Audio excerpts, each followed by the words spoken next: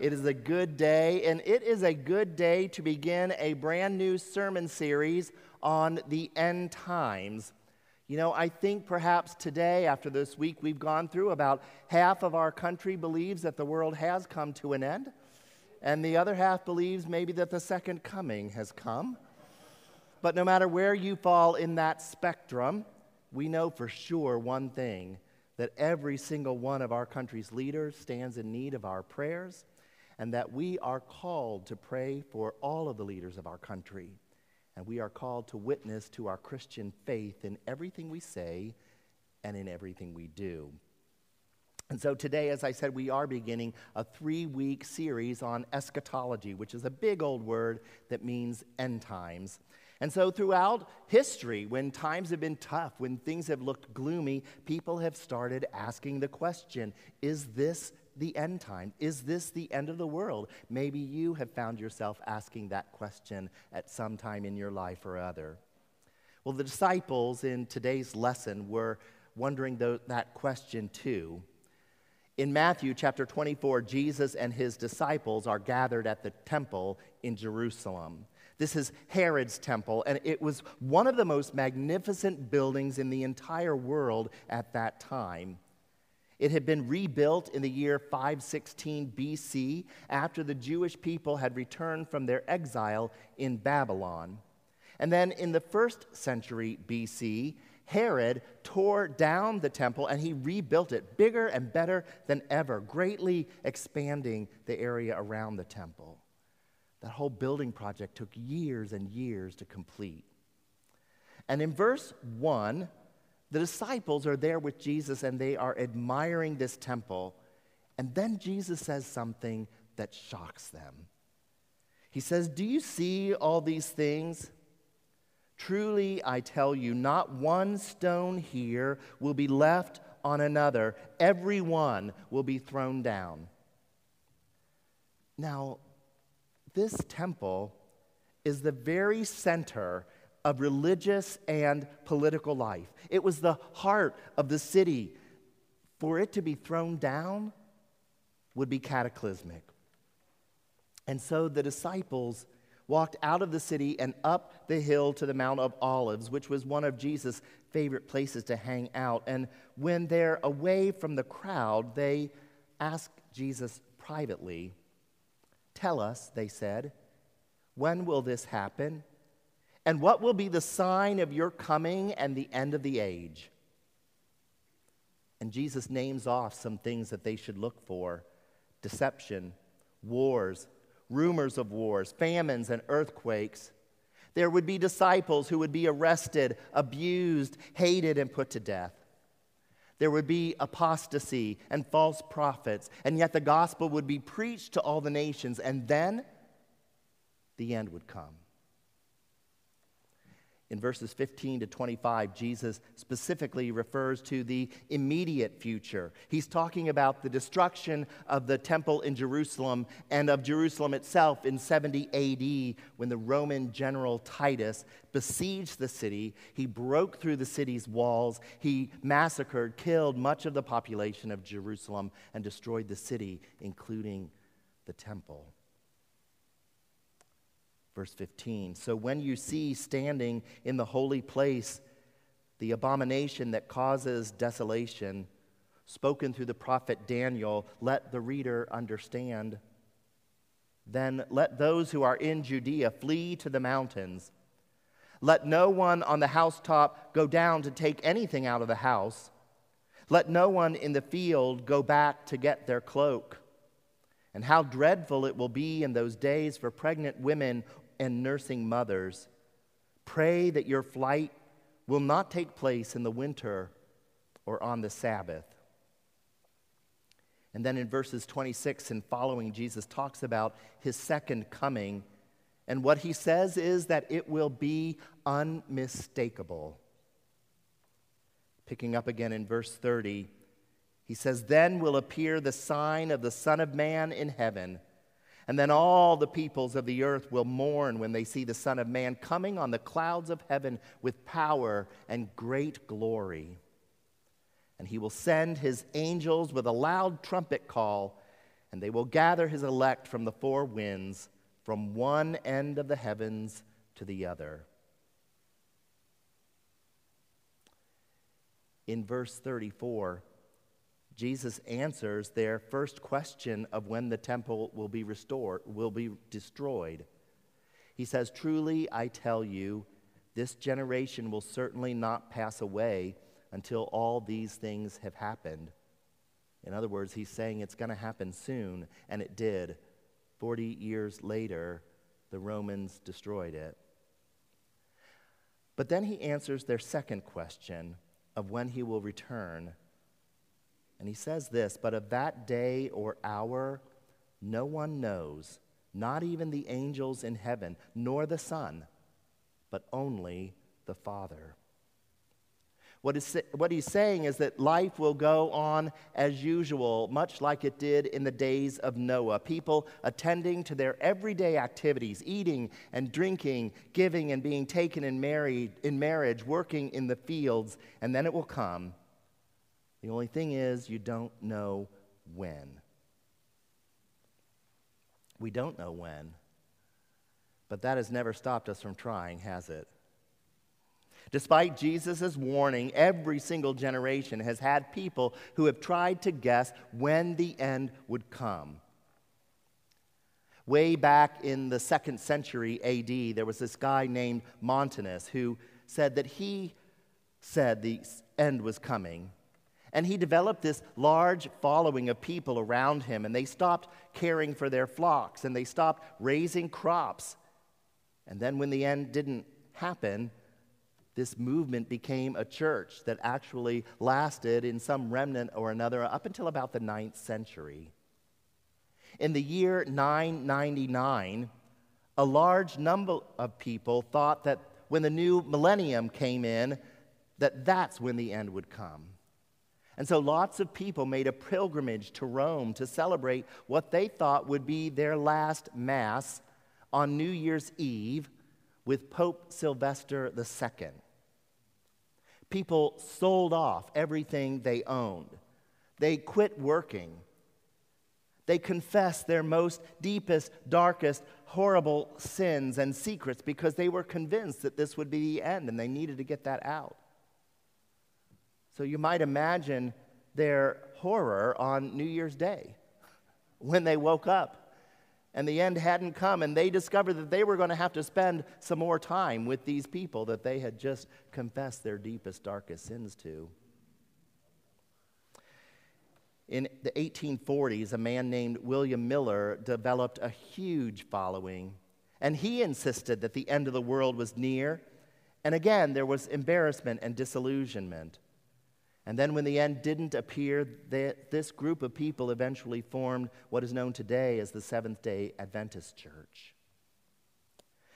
Today, there are lots of people who devote themselves to making a living by talking at conferences, writing and publishing books, and appearing on TV, talking about current events that they believe signal the end of the world. But here's the truth. Everyone who has ever tried to predict the end of the world has been wrong. There is a 100% failure rate. The end is coming, don't get me wrong. We just don't know when.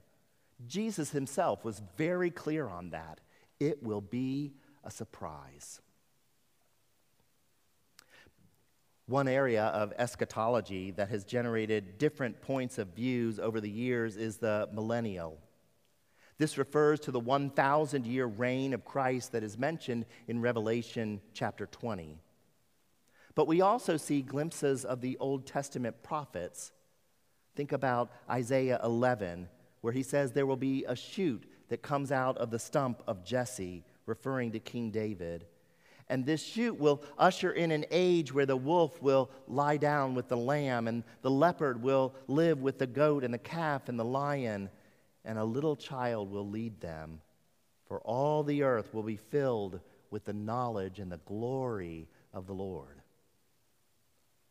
Or the prophet Micah in chapter 4, who says they will beat their swords into plowshares and their spears into pruning hooks. Nation will not take up sword against nation, nor will they train for war anymore. You see, for the first 350 years or so, the dominant view was that Christ would return, and then we would have the 1,000-year reign of Christ. This is called premillennialism. But once Christianity became legal throughout the Roman Empire, and Christians were no longer being put to death in the Colosseum, people then began to think, things seem pretty good right now. It feels like maybe Christianity has won the hearts of everyone. Maybe there is no literal millennial. Maybe what the Bible means is that Christ would rule in the human heart and in those who have died and now reign in heaven. And this became known as amillennialism. And this was the dominant view up until about the 1600s. People then began to think about Jesus' words in Matthew 24, verse 14, where it says, "And this gospel of the kingdom will be preached in the whole world, and then the end will come." And they began to speculate, maybe the 1,000 years comes first, and then Christ returns. And this became known as postmillennialism. The millennial would be ushered in as the gospel spread throughout the entire world. Think about this period of history where ships are setting sail for lands yet unknown and preaching the gospel to people that we didn't even know existed before on new continents. The idea here was that life would get better and better, and then Christ would return. And it was this view that most Christians ascribed to when John and Charles Wesley began the Methodist revival. In fact, it was this view that inspired the first and second Great Awakenings, and that led to much of the social reform that happened in the 19th century: women's suffrage, child labor laws, abolition, prison reform, and the temperance movement. All were driven almost entirely by church women. The thought was that the sooner we get the gospel preached and improve the world, the sooner Jesus would return. Now, Wesley himself never had a lot to say about the end times. At times in some of his writings, it seems like he was embracing premillennialism, but at other times, postmillennialism. And so Methodism has never really taken a very definitive position. You can find Methodists that might ascribe to any one of these three views. You can believe any one of these three views and still be a good Methodist. Well, in the early 1800s, another view became popular. There was an Anglican priest by the name of John Darby who lived in Ireland, and he became so disenchanted with the established church that he resigned, and then he helped form a new church called the Plymouth Brethren. He believed that the church and the world would get worse and worse until Christ returned. He looked at the Bible and he came up with 7 dispensations. Dispensations are periods of history in which he saw God working in different ways. And when he looked at Matthew chapter 24, verses 40 to 41, where there are 2 men or 2 women who are working side by side and suddenly one of them is gone, or when he looked at 1 Thessalonians 4:17, where Paul says that we will be caught up together with them in the clouds, he surmised that instead of 1 second coming, there must be 2. The first one he called the rapture. This would be a sort of secret return. Jesus would not come to earth, but only partway to earth and snatch away all the Christians and take them back to heaven. And then this would be followed by a period of 7 years of great tribulation. And then he would come again with all the saints this time, followed by the 1,000-year reign of Christ. And this new idea became known as dispensational premillennialism. If nothing else, you're going to have a whole lot of new words to go home with today, right? In 1909, a study Bible called the Scofield Reference Bible was published and popularized Darby's views. One of the most popular books of the 1970s was the late great Planet Earth, written by Hal Lindsey. Lindsey's book catapulted dispensationalism into the jargon of American Christianity, and it attempted to identify modern events with the fulfillment of biblical prophecy to determine when Jesus was coming back. That book sold about 28 million copies. And then a little bit closer to our time in 1995, many of you will remember that 16 novels called the Left Behind series were published. They became extremely popular throughout the United States. Now, I'm always skeptical when someone comes up with a new doctrine that they discovered in the Bible. But just because something is new doesn't mean it's wrong. It is possible that for the first 1,800 years, the church got it wrong. The classic view of premillennialism, that Christ returns followed by a 1,000-year reign of Christ, seems to fit with the teaching of Scripture. But where I disagree is that you can force human history into 7 different dispensations. I don't see that in the Bible. And if you read the Scriptures about the second coming, it's clear that both Jesus and Paul speak of just one coming, not a secret return and then a public return. Again, attempts to look at current events and then fix a date for the return of Jesus have to this date always been wrong. 100% wrong. So what do we do with that? Do we just ignore the Bible's teaching about the end times? Do we treat it as though it's not really important to us? Of course not.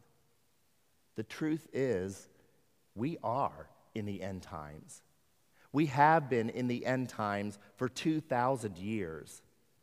And the church has always looked for Christ's return, and that's how we should live each and every day. Jesus made that clear to us. In Matthew 24:44, he said, "So you also must be ready, because the Son of Man will come in an hour when you do not expect him."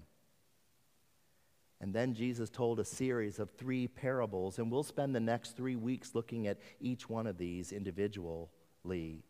The 10 virgins, the talents, and the sheep and the goats. You see, Jesus is driving home the idea that future expectation should lead us to preparation. So today we're going to take a look at the parable of the 10 virgins and see what we can learn from that parable. Now, Jesus sets this parable within the context of a first-century Jewish wedding. You see, the bride and her bridesmaids would wait at the bride's parents' house for the groom. He had been away for some time preparing the house where they were going to live and getting it ready for his bride. And then when the groom came, they would start this procession, and almost always started at night, and they would go from the bride's house to the groom's house. This often started with a lot of noise making in the streets as the groom and his groomsmen came. They'd be blowing horns and trumpets would be blaring. And then they'd pick up the bride and the bridesmaids and her family, and this procession would go with lamps through the town streets at night. And then when the groom arrived, they'd all go into the groom's house, the brides, and the whole party would begin. In this parable, the arrival of the groom is delayed for some reason. Maybe the bride's parents and the groom's parents were still trying to negotiate the bride price. I don't know. But because of this lateness, all the bridesmaids have fallen asleep at the bride's house. Finally, at midnight, an announcement is made that the groom is on his way. The trumpets are blasting. 5 of the bridesmaids have come prepared by bringing some extra oil for their lamps. Jesus calls those bridesmaids wise. But the other 5, they did not bring any extra oil for their lamps, and Jesus calls them foolish.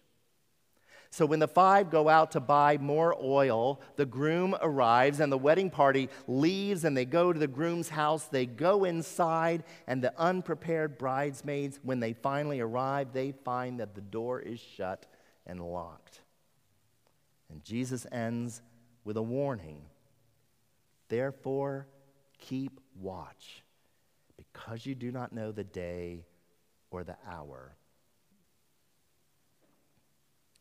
Just put yourself for a moment in the position of one of those five bridesmaids who forgot their oil. What would that feel like to you? Have you ever had a day like that or a morning like that? These bridesmaids, maybe they were running late because they had overslept and it took longer than normal to do their hair and makeup. This was a wedding they were going to. They wanted to look their best, right? Or maybe they got out the door and into their car and they realized they'd left their car keys inside, and they went inside and they couldn't find them. They weren't in the normal spot, and so they searched around. And by the time they were halfway to the bride's house, it was only then that they realized that they were out of oil. They hadn't remembered to bring any extra. I've had mornings like that before. Maybe you have too. How do you rate yourself in being prepared? When you go to work or to school, are you the kind of person that has everything laid out? Your backpack is packed, or your briefcase is ready with pens and pencils and a bottle of water, or your lunch packed and ready to go? If you're going on vacation or a road trip, are you the type that packs some extra supplies? You know where your maps are. You've got some extra food and water, especially in the winter if you break down and need it. Do you have some emergency provisions in the trunk? Do you have games for the kids to play so they don't get bored? Or are you the kind of person who just wings it? Off the cuff, wings it. Jesus warns against just winging it. What have you been putting off? Maybe it's starting an exercise routine or losing a few pounds that you've put on during COVID-19. I know I've put on probably about 10 pounds, I think. I've not gone back to my gym since it's reopened. I've done some exercise outdoors, but it's been summertime, and now the days are getting shorter, and soon they'll be getting colder, and I'm going to need my gym pretty soon. I just don't know if I'm quite ready to go back there yet. And so I'm paying for a membership that I'm not even using. Maybe you wanted to learn a new skill, a new language, or something that would help in your career. These kinds of things might be little things, but they are important things. Jesus says, start today. Don't procrastinate. But you know, Jesus is talking about way more than just getting in shape or losing a few pounds or finding a way to improve ourselves for self-improvement. Jesus is advising us of the dangers of just winging it when it comes to our spiritual life. Jesus wants us to keep watch. The time is near. There's a sense of urgency for us. Whenever Jesus talked about his second coming in the Gospels, it was always with the sense that he leaves us in charge while he is gone, and we are to be about doing his work. We want to be doing his work so that when he returns, he finds us living our lives well. Jesus talks about being alert and about keeping awake. It's not that he worries that we're going to defy him.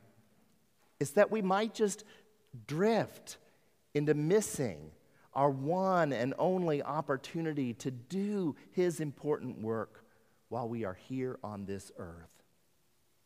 Because whoever you are and whatever you do, no matter how old you are or young you are, your life matters. You play an important role in this world. You see, Jesus has entrusted his house to us, his work to us. What you do matters.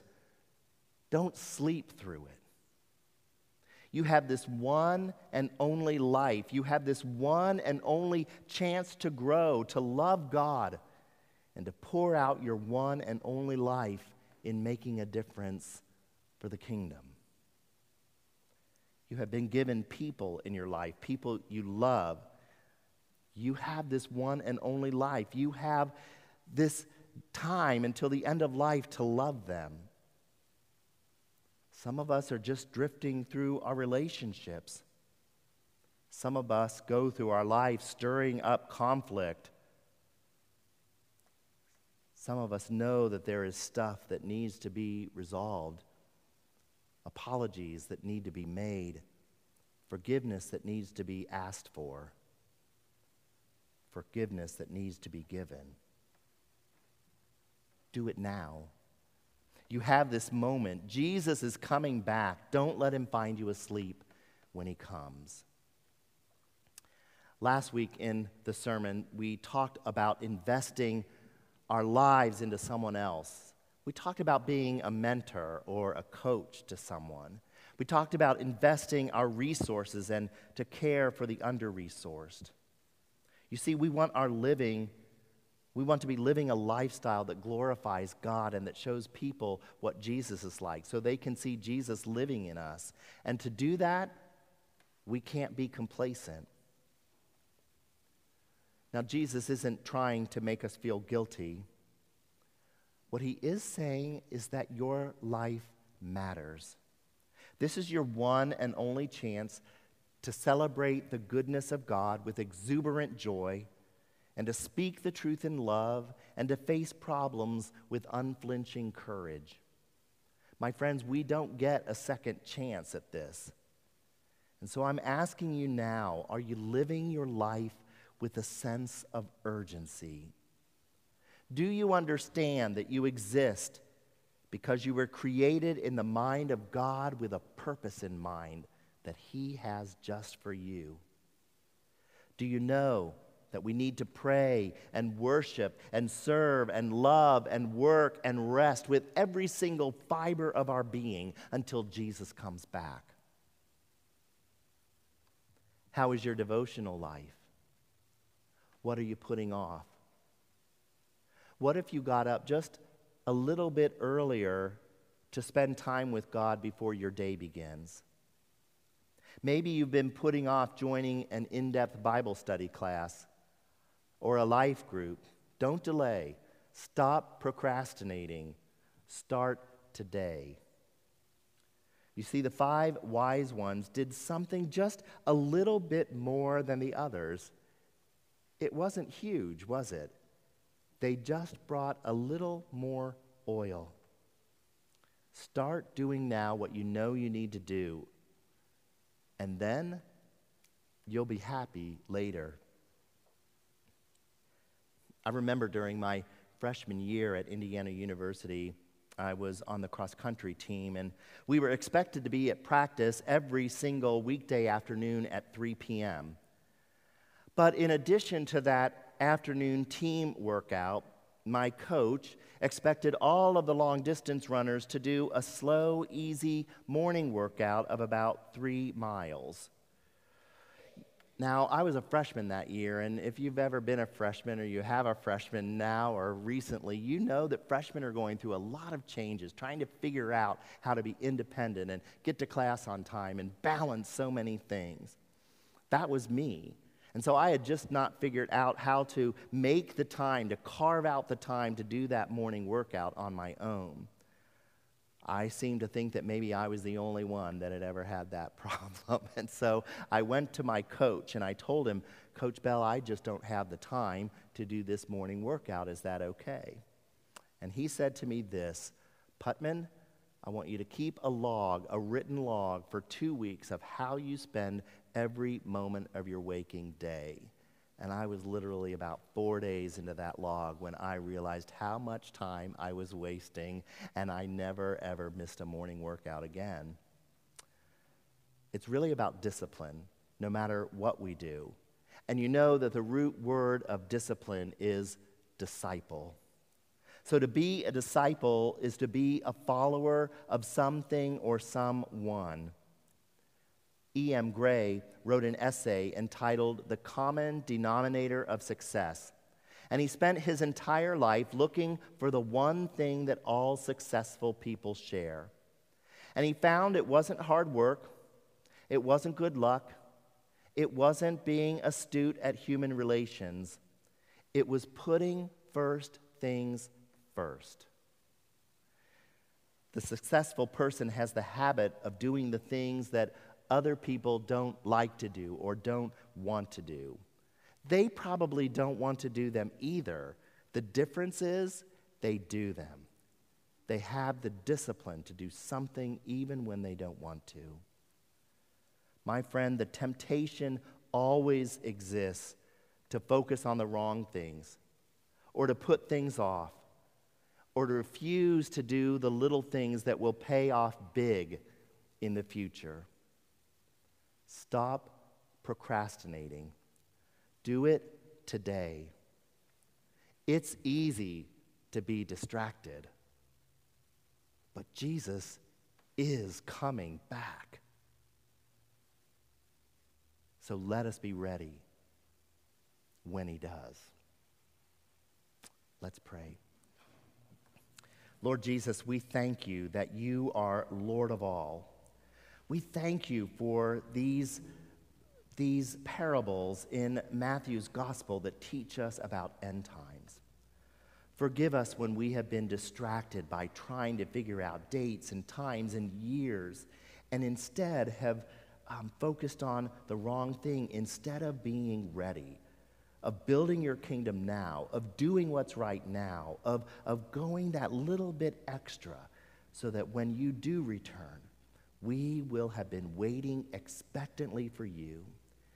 As we come to the end of this time in the Christian calendar, these last few weeks of November before the new year in Christ's calendar begins with Advent, help us to look forward with expectation for our lives, for the lives of those we love, for this world that you love so much.